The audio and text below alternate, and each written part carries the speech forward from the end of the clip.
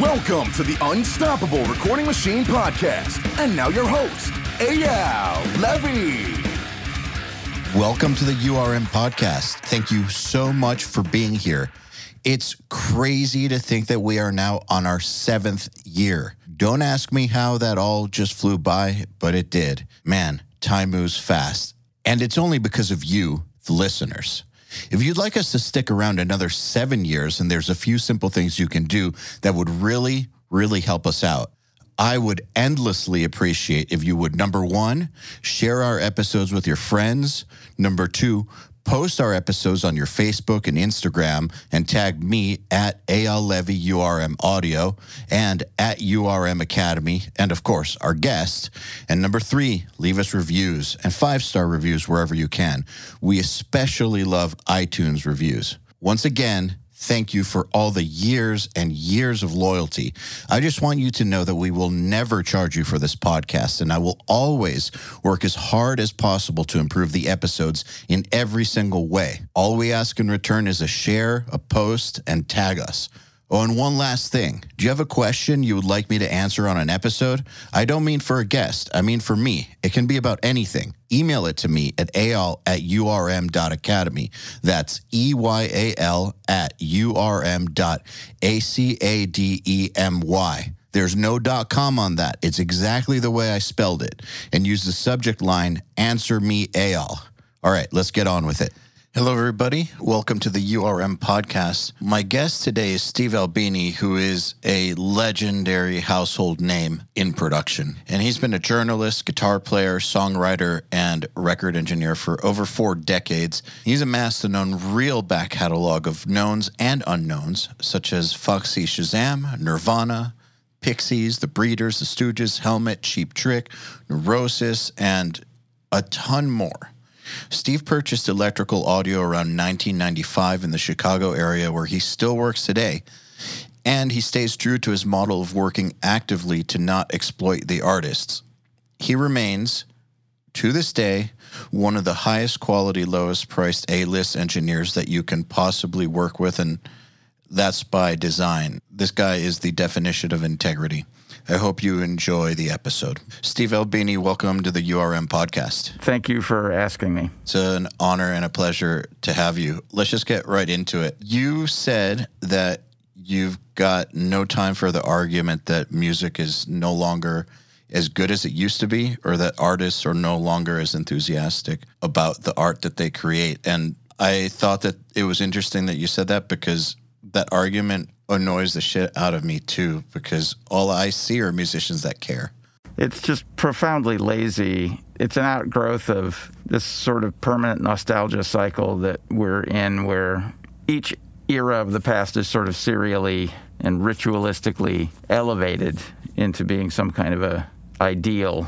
And then the people who made their living during that period are sort of treated as, sage old wizards or something, where that they had secret knowledge that the rest of us don't have now, or that they were working in a unique era that had unique greatness imbued into it. And it's just none of that's true. It's just all, since the first caveman banged 2 rocks together, he was fucking passionate about it, And now when you have kids using, I say kids, but it can be anybody, using their laptops and their iPads to make records that are exhilarating to them. The process is different, but the enthusiasm is exactly the same. I've always thought that it's just people making the most of the tools that are available to them. Yeah. The argument that I hear is that there's some sort of qualitative lessening over time because you have fewer professionals doing it now, that in the era of the major label system, you had professional arrangers with professional orchestras and professional musicians and professional songwriters and professional artists who were sort of groomed as performers, and they had this craft was conducted around them. And that was somehow the pinnacle of the art. That perspective, that specific perspective, is a really grotesque and capitalist one that I just can't indulge. It's like, it's only legitimate if you have an industry doing it, you know? I think that those types of practices make sense given the limitations of that era. Yeah. If that's what you needed in order to be able to make the most of what there was around you, plus obviously the budget to do it, then yay. But I definitely do feel like technology has advanced to a point where not all of that is even necessary anymore to make amazing sounding products, results, music. Yeah. I mean, the amazing sounding thing is an entirely relative thing, right? Like, if you're a person whose sole experience with music was going into a concert hall, having a choice box seat in a concert hall and hearing, you know, one of the top orchestras of the world play fresh or adventurous symphonic compositions, right, written by geniuses, if that's your sole frame of reference, then hearing somebody sing over a pop combo is going to sound trivial, and it's going to sound like that is a lessening of the musical experience to you. So when people make these relative assessments, they're making those relative assessments based on a frame that's purely temporal and purely circumstantial. Like, you happen to be alive when a certain kind of music was on the radio and that formed your sensibilities. Or you happen to be alive during a period when music was primarily being made in a homemade environment. There are people who came of age during the quarantine, like during the COVID era, right? When no recording studios were doing very much business, when record labels weren't putting out new records, when the only music that was coming out was stuff that people were doing at home, and they were just like posting up on Bandcamp or YouTube or whatever. So there are going to be some people who look nostalgically on these like grainy YouTube videos as being just like the peak musical experience of their lives. And I don't think that perspective should be seen as any kind of a law that, or, you know, like, you're allowed to appreciate music however it comes to you, and you're allowed to have whatever perspective on it you want. So I don't have any time for people who say that music now is not as good as it used to be, or the way people are making music now is not as valid as the way people used to make music. You're born when you're born, and you experience the things that roll out in front of you, and you have no control over any of that. Your sensibilities and your appreciation of music is all going to be shaped by that random roll of the dice about when you came out of the chute.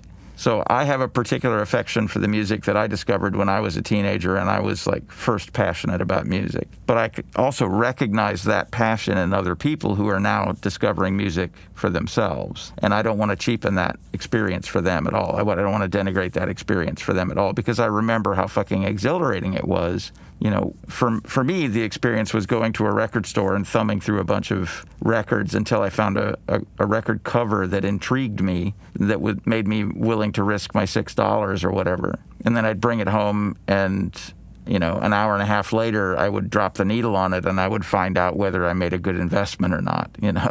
So, like, and the exhilaration of dropping the needle on a record and having a new favorite record for the next couple of days, that'll never leave me. And I recognize that same thing in other people when they're discovering things. In my first experience with that attitude that you're talking about was when I was 14 in 1993, and I went to the studio for the first time to get my band recorded. And Guns N' Roses were one of my favorite bands back then. And I said that to the engineer, and he got mad. And he was like, oh, it's just the Rolling Stones all over again. Like, they're just caught. It was like that same thing. Like, it was better back then. Yeah. I think people like to hang on, like you said, to the time period that they feel the most attached to. And they just develop, I'd say, an irrational, super emotional bond to it, where they cannot accept anything that came after. But what I wonder is, we know people who don't do that. Yeah. What do you think it takes to free yourself of that or to not let yourself go in that direction? Because I don't think that people who do that are trying to do that. No. You just need to be charitable enough to let other people have the same experience with music that you had. Your experience with music is not universal. So the things that animated you, like you just talked about how Guns N' Roses were your favorite band at 14, right? Yep. I was in my 30s when Guns N' Roses hit, and I thought they were atrocious garbage, retrograde bullshit. Like the engineer? No. He thought that they were recycling The Stones, yeah. his hard rock heroes, and therefore that made them illegitimate. I thought the whole rock star thing, the Hairspray LA metal scene, was atrocious rock star bullshit from go. Like, I hated all of it. And that might be from a perspective that I picked up from being forged in the fire of punk rock, where the whole notion was to reject these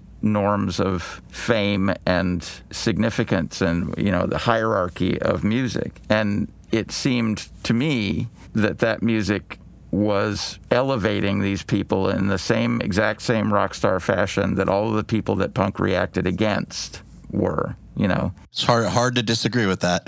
Stylistically, the music, I hated the music. I genuinely can't think of worse music than that LA hair metal stuff. I genuinely can't think of a worse music, or a music that I respond to less. Let's be the most charitable about it.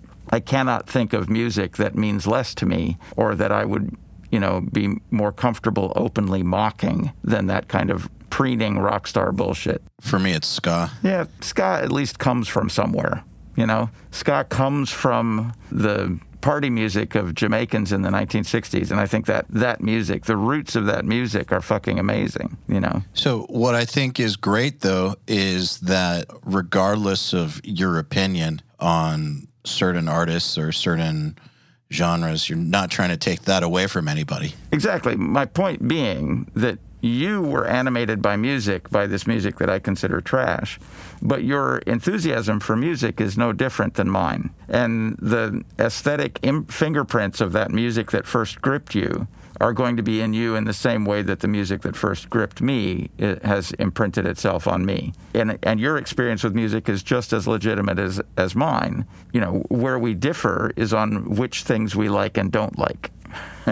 And that to me seems like a trivial detail. It is a very trivial detail. Why do you think that so many people try to make it a non-trivial detail? Well, it's the one way that they can stake out their identity. Like, I'm the guy that likes this, this, and this. And you're the people that like this, this, and this. And that creates a tension between us. And I can either enjoy or bristle at that tension, but that's where the tension comes from. It's like they say, a difference of opinion makes a horse race. Like, my life straddles a lot of different communities. Like, I'm in a band, I run a business, I'm a recording engineer, I'm a poker player. So I cross paths with all different kinds of people. And in the poker playing and gambling community, when people have a difference of opinion, they just bet on it. And one or the other of them is right and wins the money. It's a very rational way to resolve these arguments. Like, you think it's this, I think it's that. Let's put $1,000 on it and we'll go find out. I think that's a perfectly reasonable approach to resolving these things.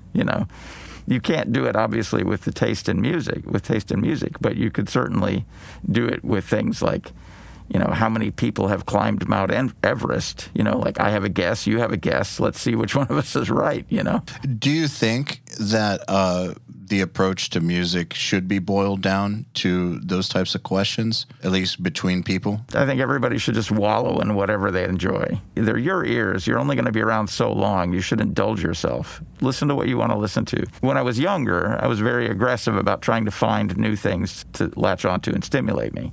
I felt like I was learning and growing every time I discovered a new band or a new kind of music or whatever. I felt like that was a big developmental step for me, right? Educational step, developmental step. Then as I matured and I started carrying on with my life beyond just being a fan of music, but actually having to earn a living and cover my mortgage and then eventually run a business and pay my employees and be responsible for bigger and bigger things, then my experience with music has become more passive. just because I simply don't have the time or the energy to go out and investigate things aggressively. But I do, as a very nice perk of my profession, I do have new music coming in the front door every day. So I'm constantly exposed to a stream of new original music from people. And I'm constantly, I'm embedded in the community of musicians, so I hear their conversations. I'm influenced by their tastes. I'm influenced by the things that they're listening to and they're talking about. And the key for me is, in this passive situation, for me to be open and appreciative when I discover new things, as opposed to me being defensive of that territory that I described earlier, where I like this, this, and this, and that's my canon. I'm not going to step out of it. I feel like, every time I stumble across something new that stimulates me, it still elevates my character. It still educates me a little bit, makes me a little more open-minded, enriches my life. So I'm trying to be grateful for being exposed to new music all the time. So out of curiosity, because you were talking about, having to do bigger and bigger things, and earlier you definitely talked about the rock star bullshit from LA. So one thing that I've always been curious about, because I've followed your career, and you've been very outspoken about things that you think are bullshit and things that you don't think are bullshit. I know that when a lot of people experience success in something that they've been working at a long time, they get there and they think that's all it was. This is empty. Out of curiosity, when your record started to, get pretty fucking big, were you stoked about it, or did you not care? Is it one of those things where you got there and you're like, this is empty, or did you not even care in the first place about them doing that? You're just making music, and then what happens afterwards. Yeah, what you're describing, this emptiness, is a result of being goal-focused, goal-oriented in your life. I want to achieve a certain thing, right? Then once you achieve that thing and you're holding it in your hand, the guiding force in your life, the striving toward that goal, gone, and you have nothing to focus your attention on, because you did the one thing that you've been sort of obsessed with is now satisfied. That one craving is now satisfied, and you don't have anything else. My approach has always been to be part of a process and appreciate the process. And along the way, you make records and play shows, and you receive some benefit from those. You get paid for the shows and the records, and eventually other people will like your music and that sort of thing. But what I'm doing is an everyday thing. What I'm doing is getting up every morning and carrying on with a continuum, a spectrum of activities that are in total intended to enrich my life, the culture, the world at large. I'm trying to make things better, right? That's the ultimate goal that's the ultimate rationale for the process, is I'm trying to make things better. So if you're involved in a process like that, then when things happen along the way, you can take note of them, you can bask in them for the moment, you can appreciate them, but you're still in the process. You keep going, you keep doing it. And I think that's the difference between wanting to have achieved something and wanting to be engaged continuously in a creative process, which is the way I've always looked at it. So do you think of the success more as just a gauge that maybe you are making things better? It's an external consideration, and I genuinely don't care. I honestly can't tell you how many records any of my bands have sold. I can't tell you how much money I've made. I genuinely don't know if I have any records that I've worked on. Well, that's not true. I know that for sure that one record I've worked on has been nominated for a Grammy. There may be others, but I don't know because I've just never checked. All of those things are signifiers of external approval, and they don't matter to the process. I'm going to keep doing this no matter what, They don't matter to the process, and not just that. If your self-worth hinges on that, then what happens the moment that stuff goes away? It's disastrous. Can be. Yeah, I don't know exactly how to gauge my success as an engineer. I know I've had good and bad years in terms of income, and I know that some of my better years in terms of income, I felt like creatively like there wasn't that much going on in those years. And then some of the years where I was the most engaged, where I was the most in the moment, excited about everything that I was doing, some of those years I didn't earn that much. So I think that's a terrible gauge of my success or progress in music.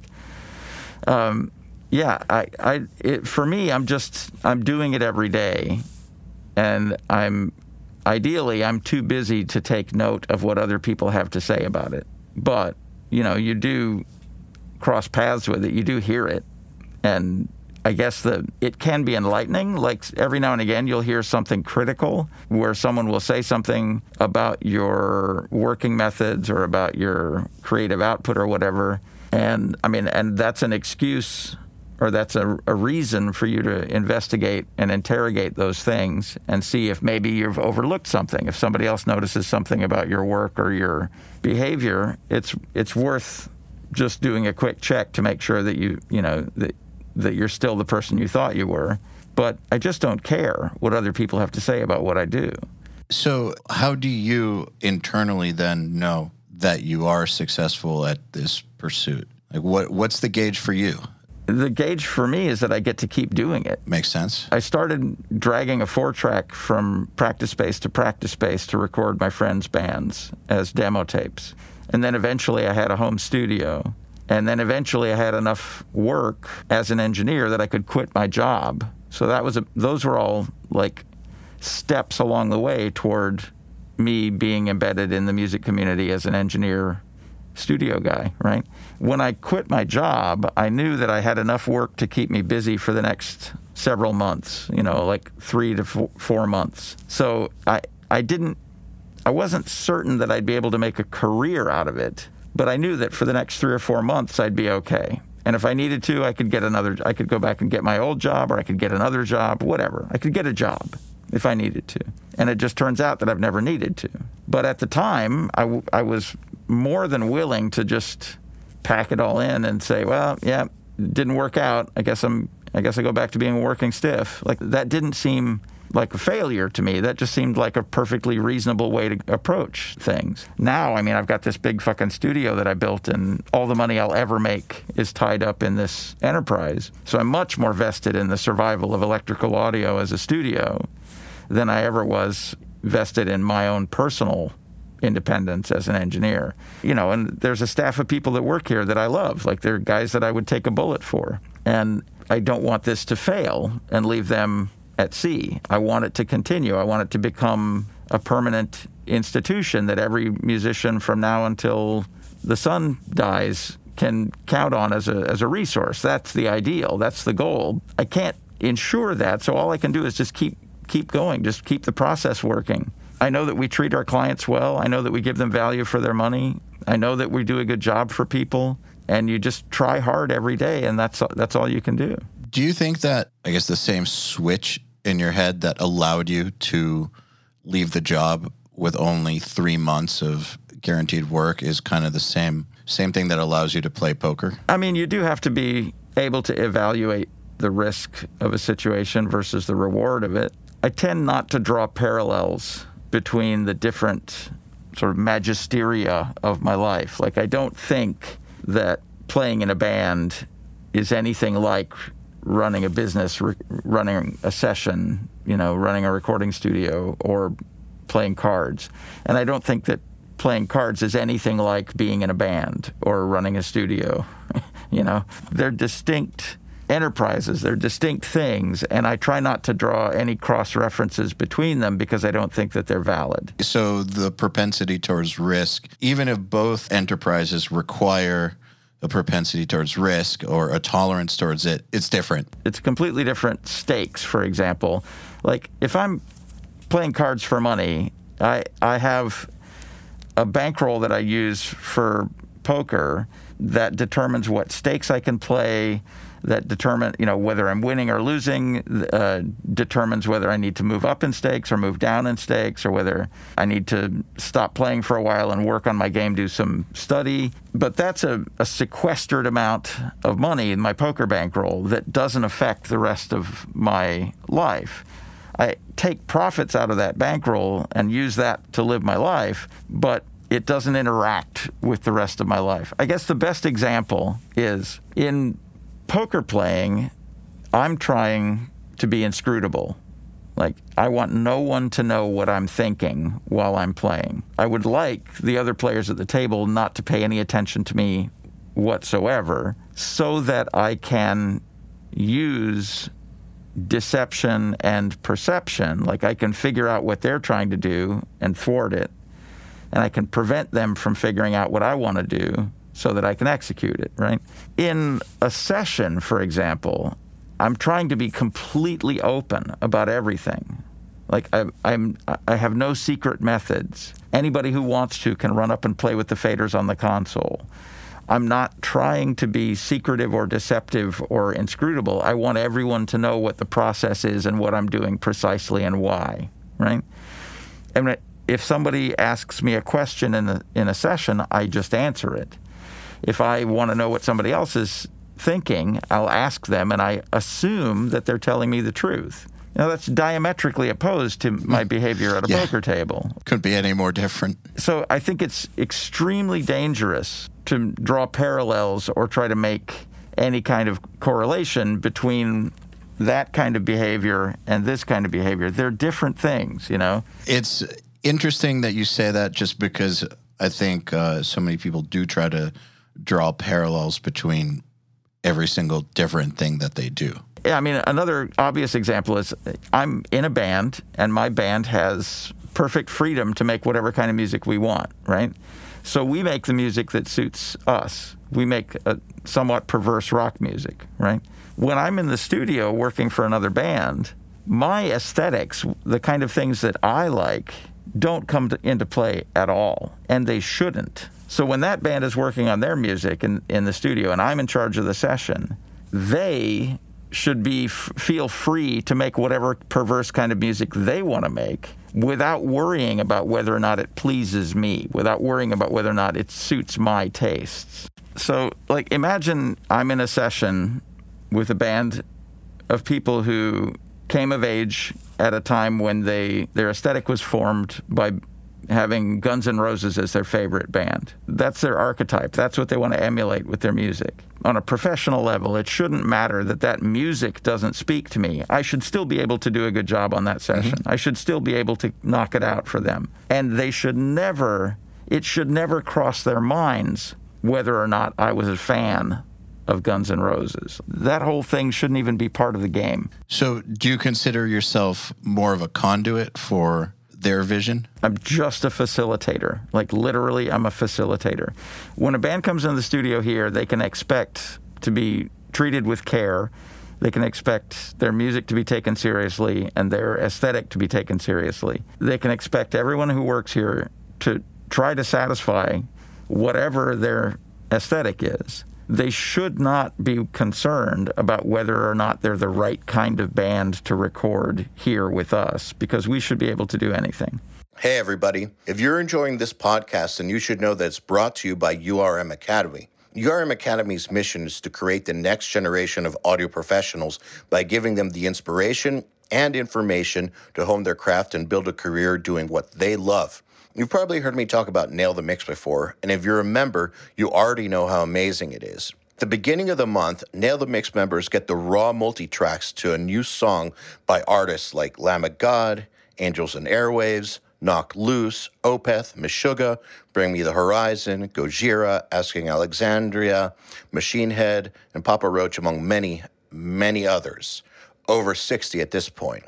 Then at the end of the month, the producer who mixed it comes on and does a live streaming walkthrough of exactly how they mix the song on the album and takes your questions live on air. And these are guys like TLA, Will Putney, Jens Bogren, Dan Lancaster, Tui Madsen, Andrew Wade, and many, many more. You'll also get access to MixLab, which is our collection of dozens of bite-sized mixing tutorials that cover all the basics, as well as Portfolio Builder, which is a library of pro-quality multi-tracks cleared for use in your portfolio, so your career will never again be held back by the quality of your source material. And for those of you who really want to step up their game, we have another membership tier called URM Enhanced, which includes everything I already told you about and access to our massive library of fast tracks, which are deep, super detailed courses on intermediate and advanced topics like gain staging, mastering, low end, and so forth. It's over 500 hours of content, and man, let me tell you, this stuff is just insanely detailed.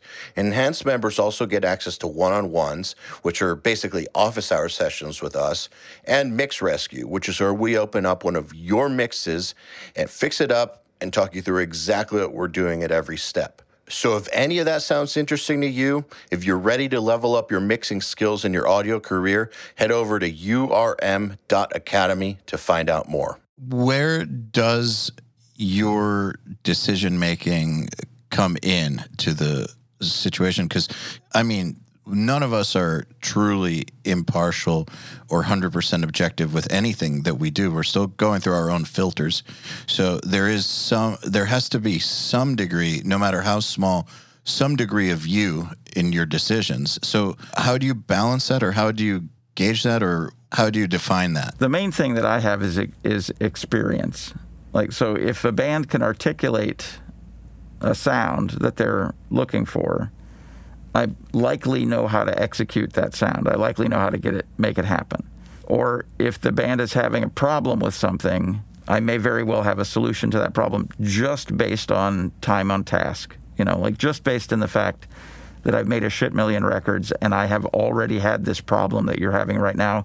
I've had that problem 1,000 times, and I've had to solve that problem 1,000 times. So, like, that's what I bring into a session. And where my choices come in are in the initial starting point for a lot of things. Like, the band isn't necessarily going to have a preference for bass drum microphones, but I definitely have a preference for bass drum microphones. And then when the band hear it, if there's something unsatisfying about it, then I have a reason to change away from my preferences. Like, I have a routine where I can get microphones up on a session and get things started without having to grill them about every detail. But every session starts with a conversation, like, what kind of music are you playing? What's your, give me broad strokes of your aesthetic. Who are some bands that you emulate or that you admire? Do you have reference material you want to play me? Like, all of those things happen at the beginning of the session before we do anything irrevocable in the session. Another expression of my tastes is the fact that we're in this studio that was built by me and my friends to satisfy what I thought was an ideal environment for making records. So they're in an environment that I built to make records to suit me. What is the process when the band's aesthetic is something that is completely foreign to you? That's an opportunity for me to learn. I take the sounds as they are. This happens all the time. Like, there will be a band that has equipment that's unfamiliar to me. Like, I don't know anything about this gear.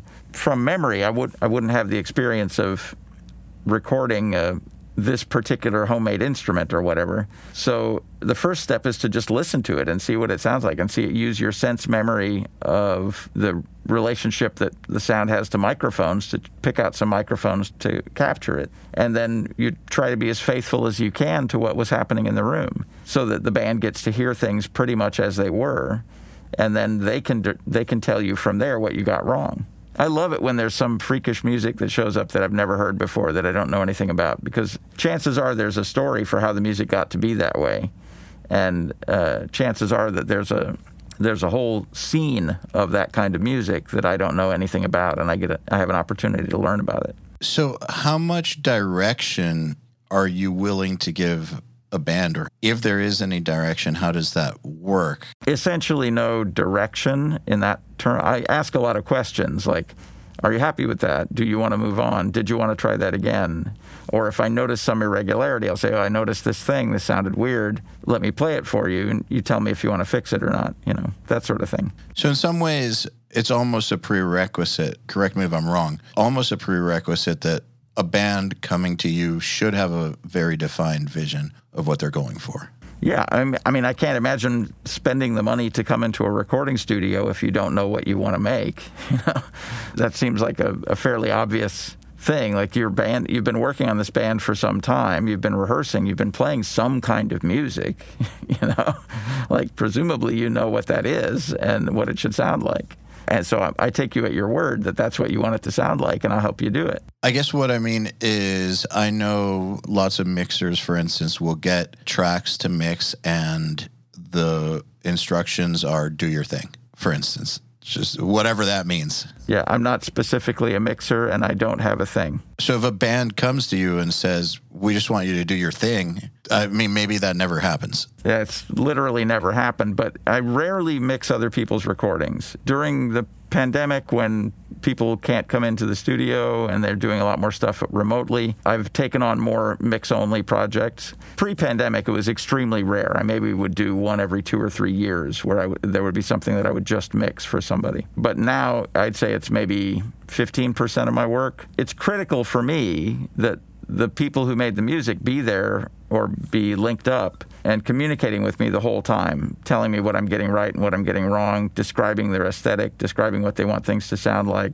describing the relative significance of different elements in the mix. I'm not going to know what this odd overdub is for unless somebody tells me. So it's incumbent on me to find out what they were shooting for when they put that weird overdub on tape, In your formative years, did you ever have an experience as a musician going to a studio, or like what came first, you recording or you being a musician? I was just in informal bands with my friends, and then when I moved to Chicago, I sort of insinuated myself into the punk scene here, the underground music scene, and doing all of my recording on borrowed 4-tracks, that sort of thing.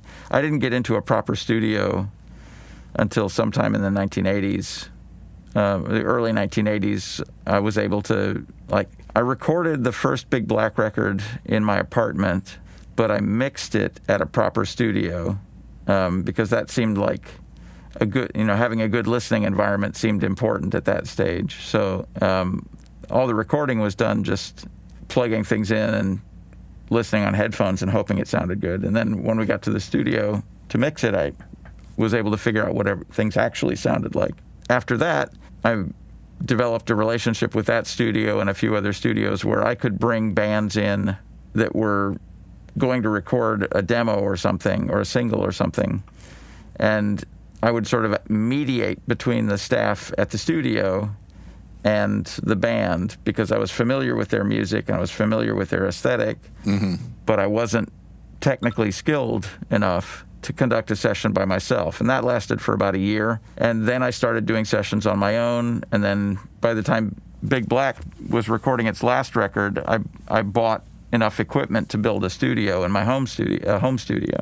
That was the beginning of me owning a recording studio. So that would have been the end of the 80s, like 1987, I think, is when I bought all the gear that we used to record the last Big Black album. Got it. The reason I was wondering was because I know, for example, that a lot of the prominent metal producers started because they went to studios, in the 80s or 90s or whatever with their bands.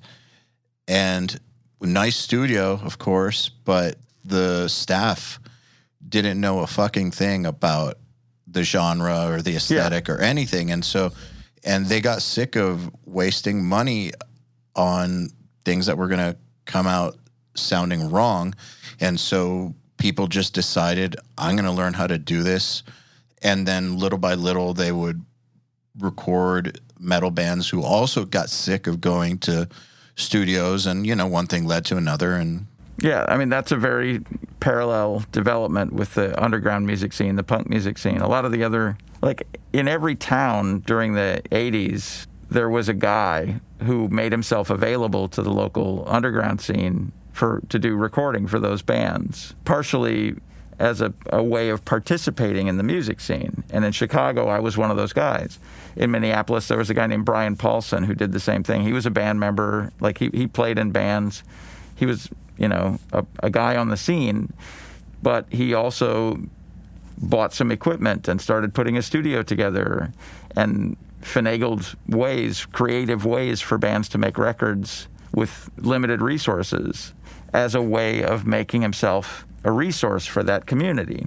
In Madison, Wisconsin, you had Butch Vig, who eventually started Smart Studios and then became a world-famous producer, There was a guy like that in every town, and I happened to be one of there were a couple of guys in Chicago. There was a guy named Ian Burgess who was at it before me. There was a guy named Brad Wood who started a few years after me. And then there's a guy named Chuck Uchida who specialized in the hardcore scene in Chicago. And then there were equivalents in other subcultures as well. That's a very common thing. It's like if you're embedded in a musical community, you understand it, you know what they like and don't like, and you know what their needs are. So you're going to be more sympathetic in the studio to them than someone who comes from an advertising jingle background or a pop music background or whatever. Yeah, I think that it's not so much of an issue anymore now that people can record at home and they can learn how to do it through the internet to a degree. But especially in the 80s and 90s, those guys in every town were the only solution for bands from subcultures, basically. Yeah, and I think that's a healthy and normal part of the development of any scene is that you have the people playing the music, and there's a greater support network that needs to grow around those people in order to enable that. So you need places to play, you need venues, you need promoters who are willing to risk their own money to set up shows that might not break even. You need people who are willing to invest in making and selling records so that you have some documentation of it. And Chicago had those things in fits and starts, but that's also true. That's true everywhere. Like every town, there was some version of all of those different elements. I mean, there had to be. So speaking of, you're talking about the support network. Some people could say that is basically another word for music industry, but you were saying in your 2014 Face the Music keynote speech that you were satisfied and optimistic about the state of the music industry as a whole. I don't like using the term industry because that implies a kind of a formal structure. I much prefer using the term scene because that's the way I always thought of it, as a loose network of people, like independent promoters, venues, fanzine people, other, in this day and age, it would be like people who have enthusiast websites and support websites, everything from guitar shops and coffee shops to people who will book tours for their friends' bands. And there's an extraordinary number of different roles for people to fill. And that's what I think of when I think of the music scene. I don't think of companies and their share price, which is what I think of when I think of the music industry. Fair enough. So let's just say music scene, but you mentioned that you were optimistic about the state of things back then. Do you still feel optimistic about the state of things? I mean, the resilience that the music scene has displayed during the quarantine has been kind of incredible. Right. Like the way people have, like my band basically ceased functioning. We were in the middle of a tour when COVID got really bad and cities started closing down, so we just shut it down. It was like, said, fuck it, let's not do this right now. And we just went home. And we haven't been in the same room since. So that's over a year now since we've all been in the same room. And so my band just hasn't functioned. We've, done some Zoom chats and we've kept up on our email correspondence and stuff, but we haven't made any music.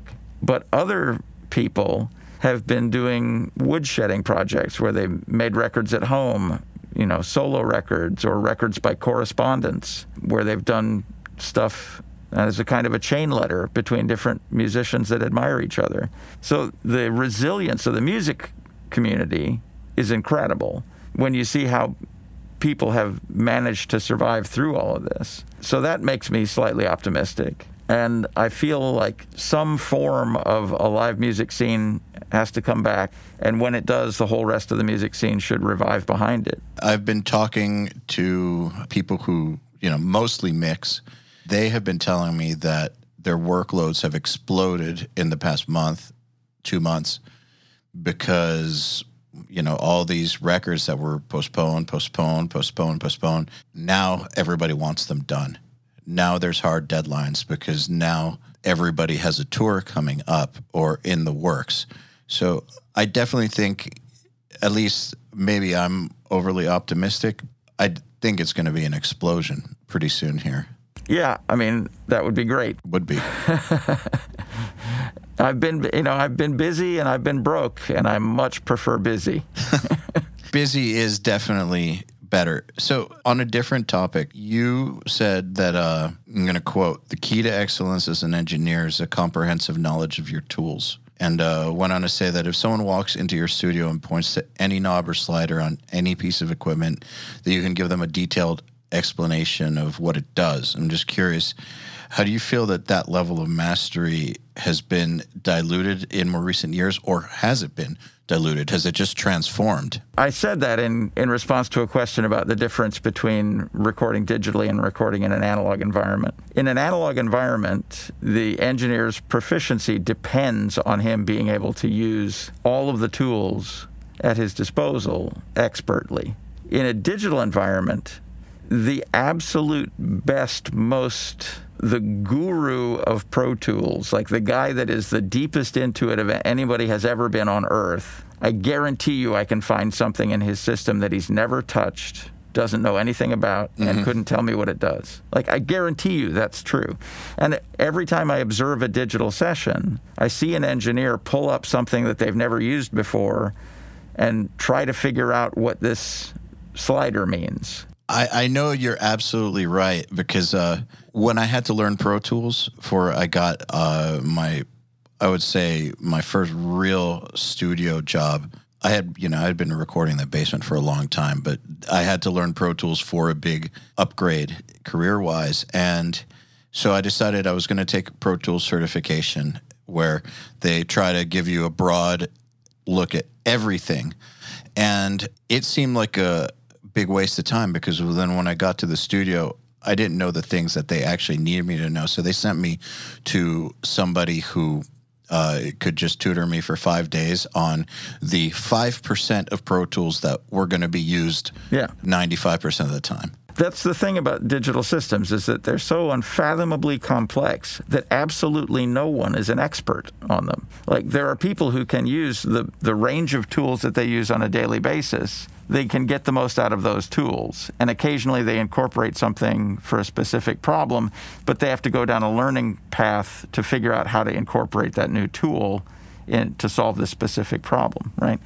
In the analog world, all of these things have been around for a very long time, and they're all known quantities. Like, I know what they all do, and I know when one of them is germane to a problem that we're having. So I think that's the key difference between an excellent analog engineer and an excellent digital engineer. Is an excellent digital engineer is kind of winging it a lot of the time, but is familiar and comfortable enough with that environment that winging it doesn't seem like a fraud.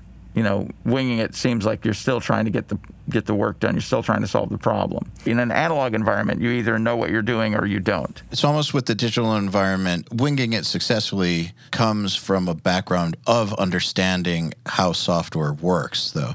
Understanding the capabilities of software and having a mind for the types of things you could possibly do. I don't think it's haphazard. No. It's not haphazard. But if you open a new plugin that you've never seen the interface for, right? You open that plugin, and it presents you with a bunch of terms that you've never encountered before. And there are default values, and you don't know what the range of those values is. Like, okay, I've just opened this new equalizer, and it's given me, there's a slider here for focus. Like, what's a nominal focus value? 50? 10,000? Like, what does focus mean? Yeah, what does this even mean? And is there a way that I can make it so there's no focus, so I don't even have to fucking think about the focus slider? Like, that's my point, is that digital tools are built in a way that if you learn that tool, you can be an expert at that tool. But as a system, as an integrated system, it's extremely difficult to no one has a comprehensive knowledge of every single thing in his Pro Tools system. Like, literally no one does that. Yeah, definitely. So I'm just saying the scale of it is so different. The scale of a studio is quite manageable. I'm going to be dealing with maximum 24 tracks, you know? And if they need more sounds than that, I finagle a way to fit more than that onto 24 tracks. It's rare that a digital session comes in with as few as 24 tracks. The difference is that an analog system is all comprehensible and it's all manageable with two hands and a relatively small physical layout.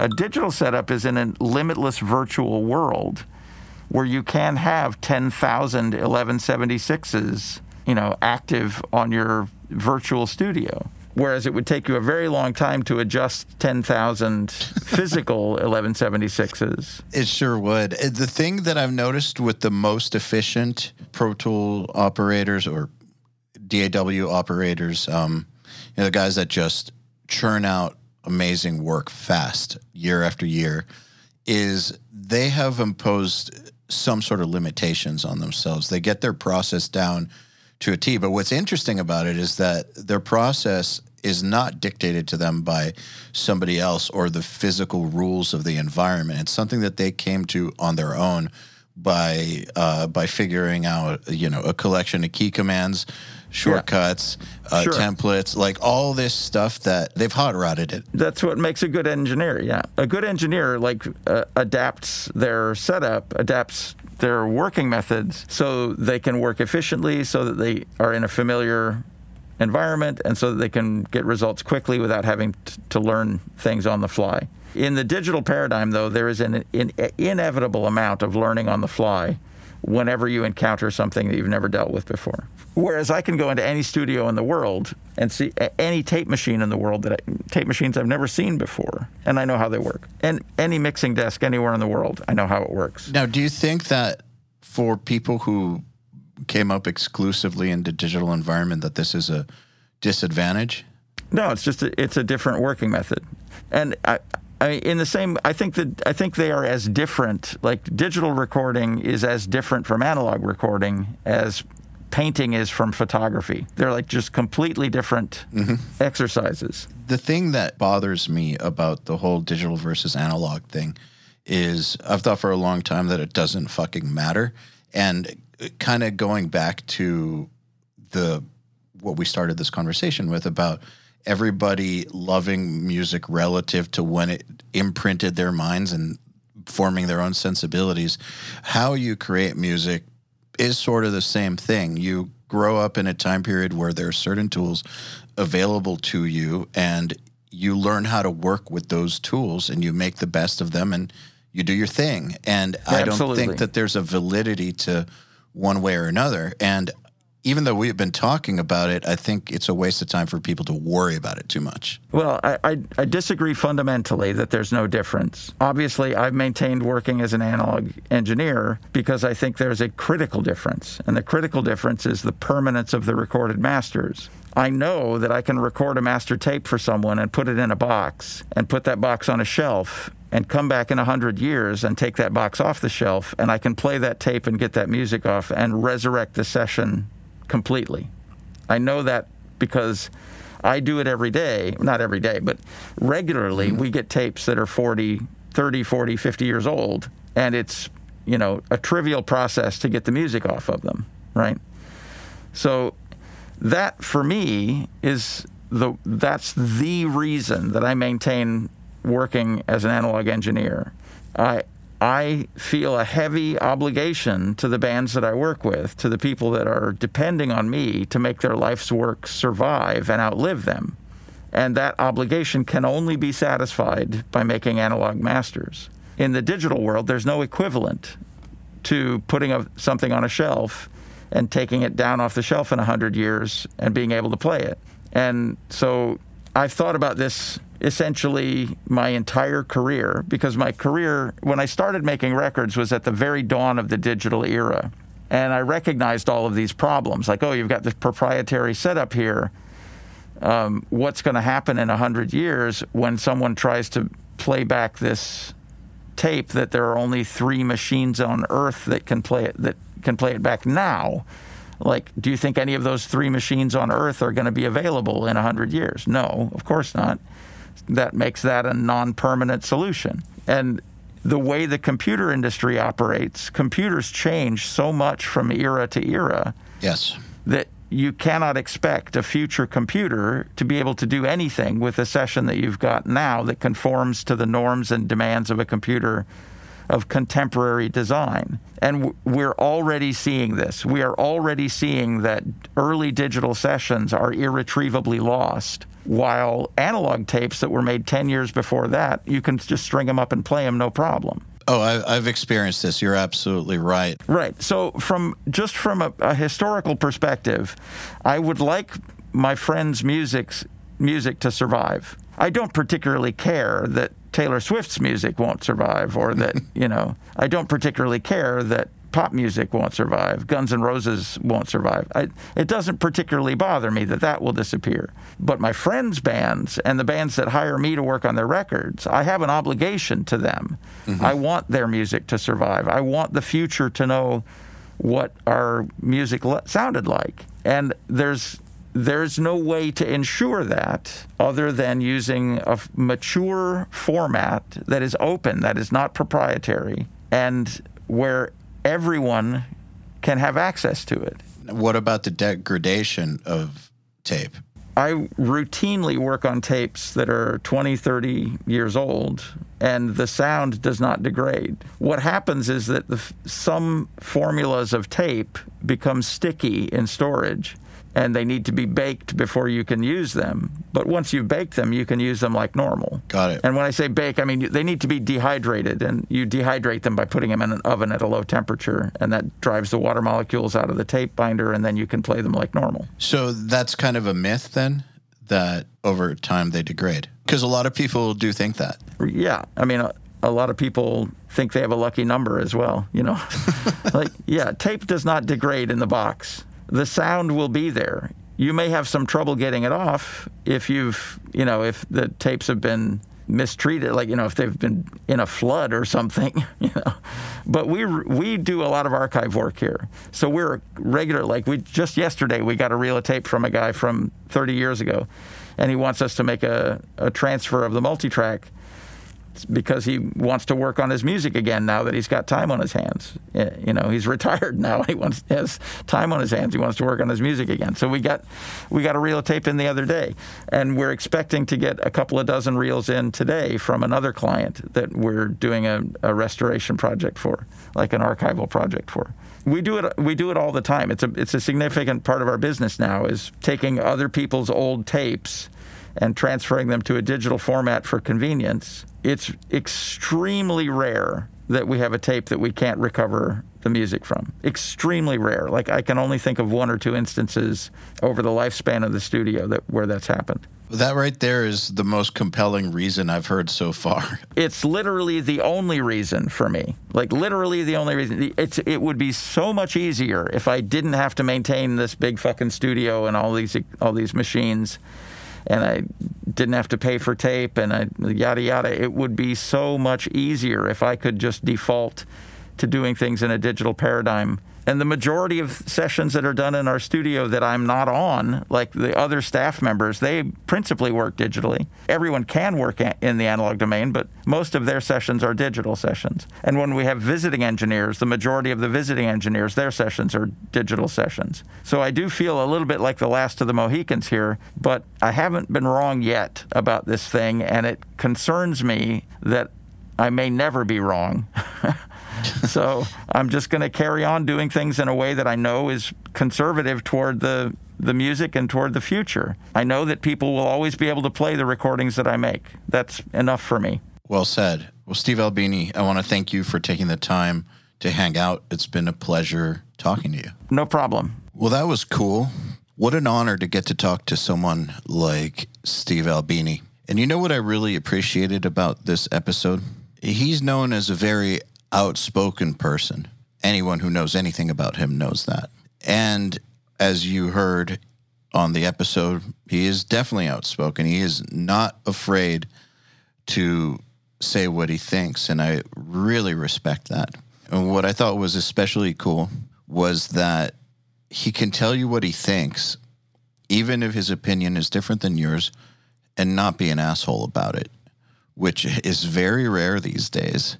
And so I hope people listening picked up on that we were able to disagree about things and have a perfectly cool, awesome conversation.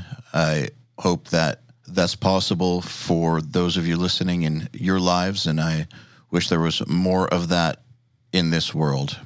You know, Guns N' Roses was not my favorite band. I don't think they were hair metal.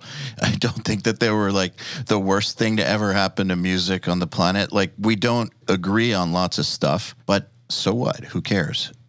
Doesn't matter. We still had a great conversation. And I encourage all of you to try to have those kinds of conversations with people you disagree with. All right, then. Another URM podcast episode in the bag. Please remember to share our episodes with your friends, as well as post them to your Facebook and Instagram or any social media you use. Please tag me at AL Levy URM Audio, at URM Academy, and of course, tag our guests as well. I mean, they really do appreciate it. In addition, do you have any questions for me about anything? Email them to me at al@urm.academy. That's EYAL at urm.academy,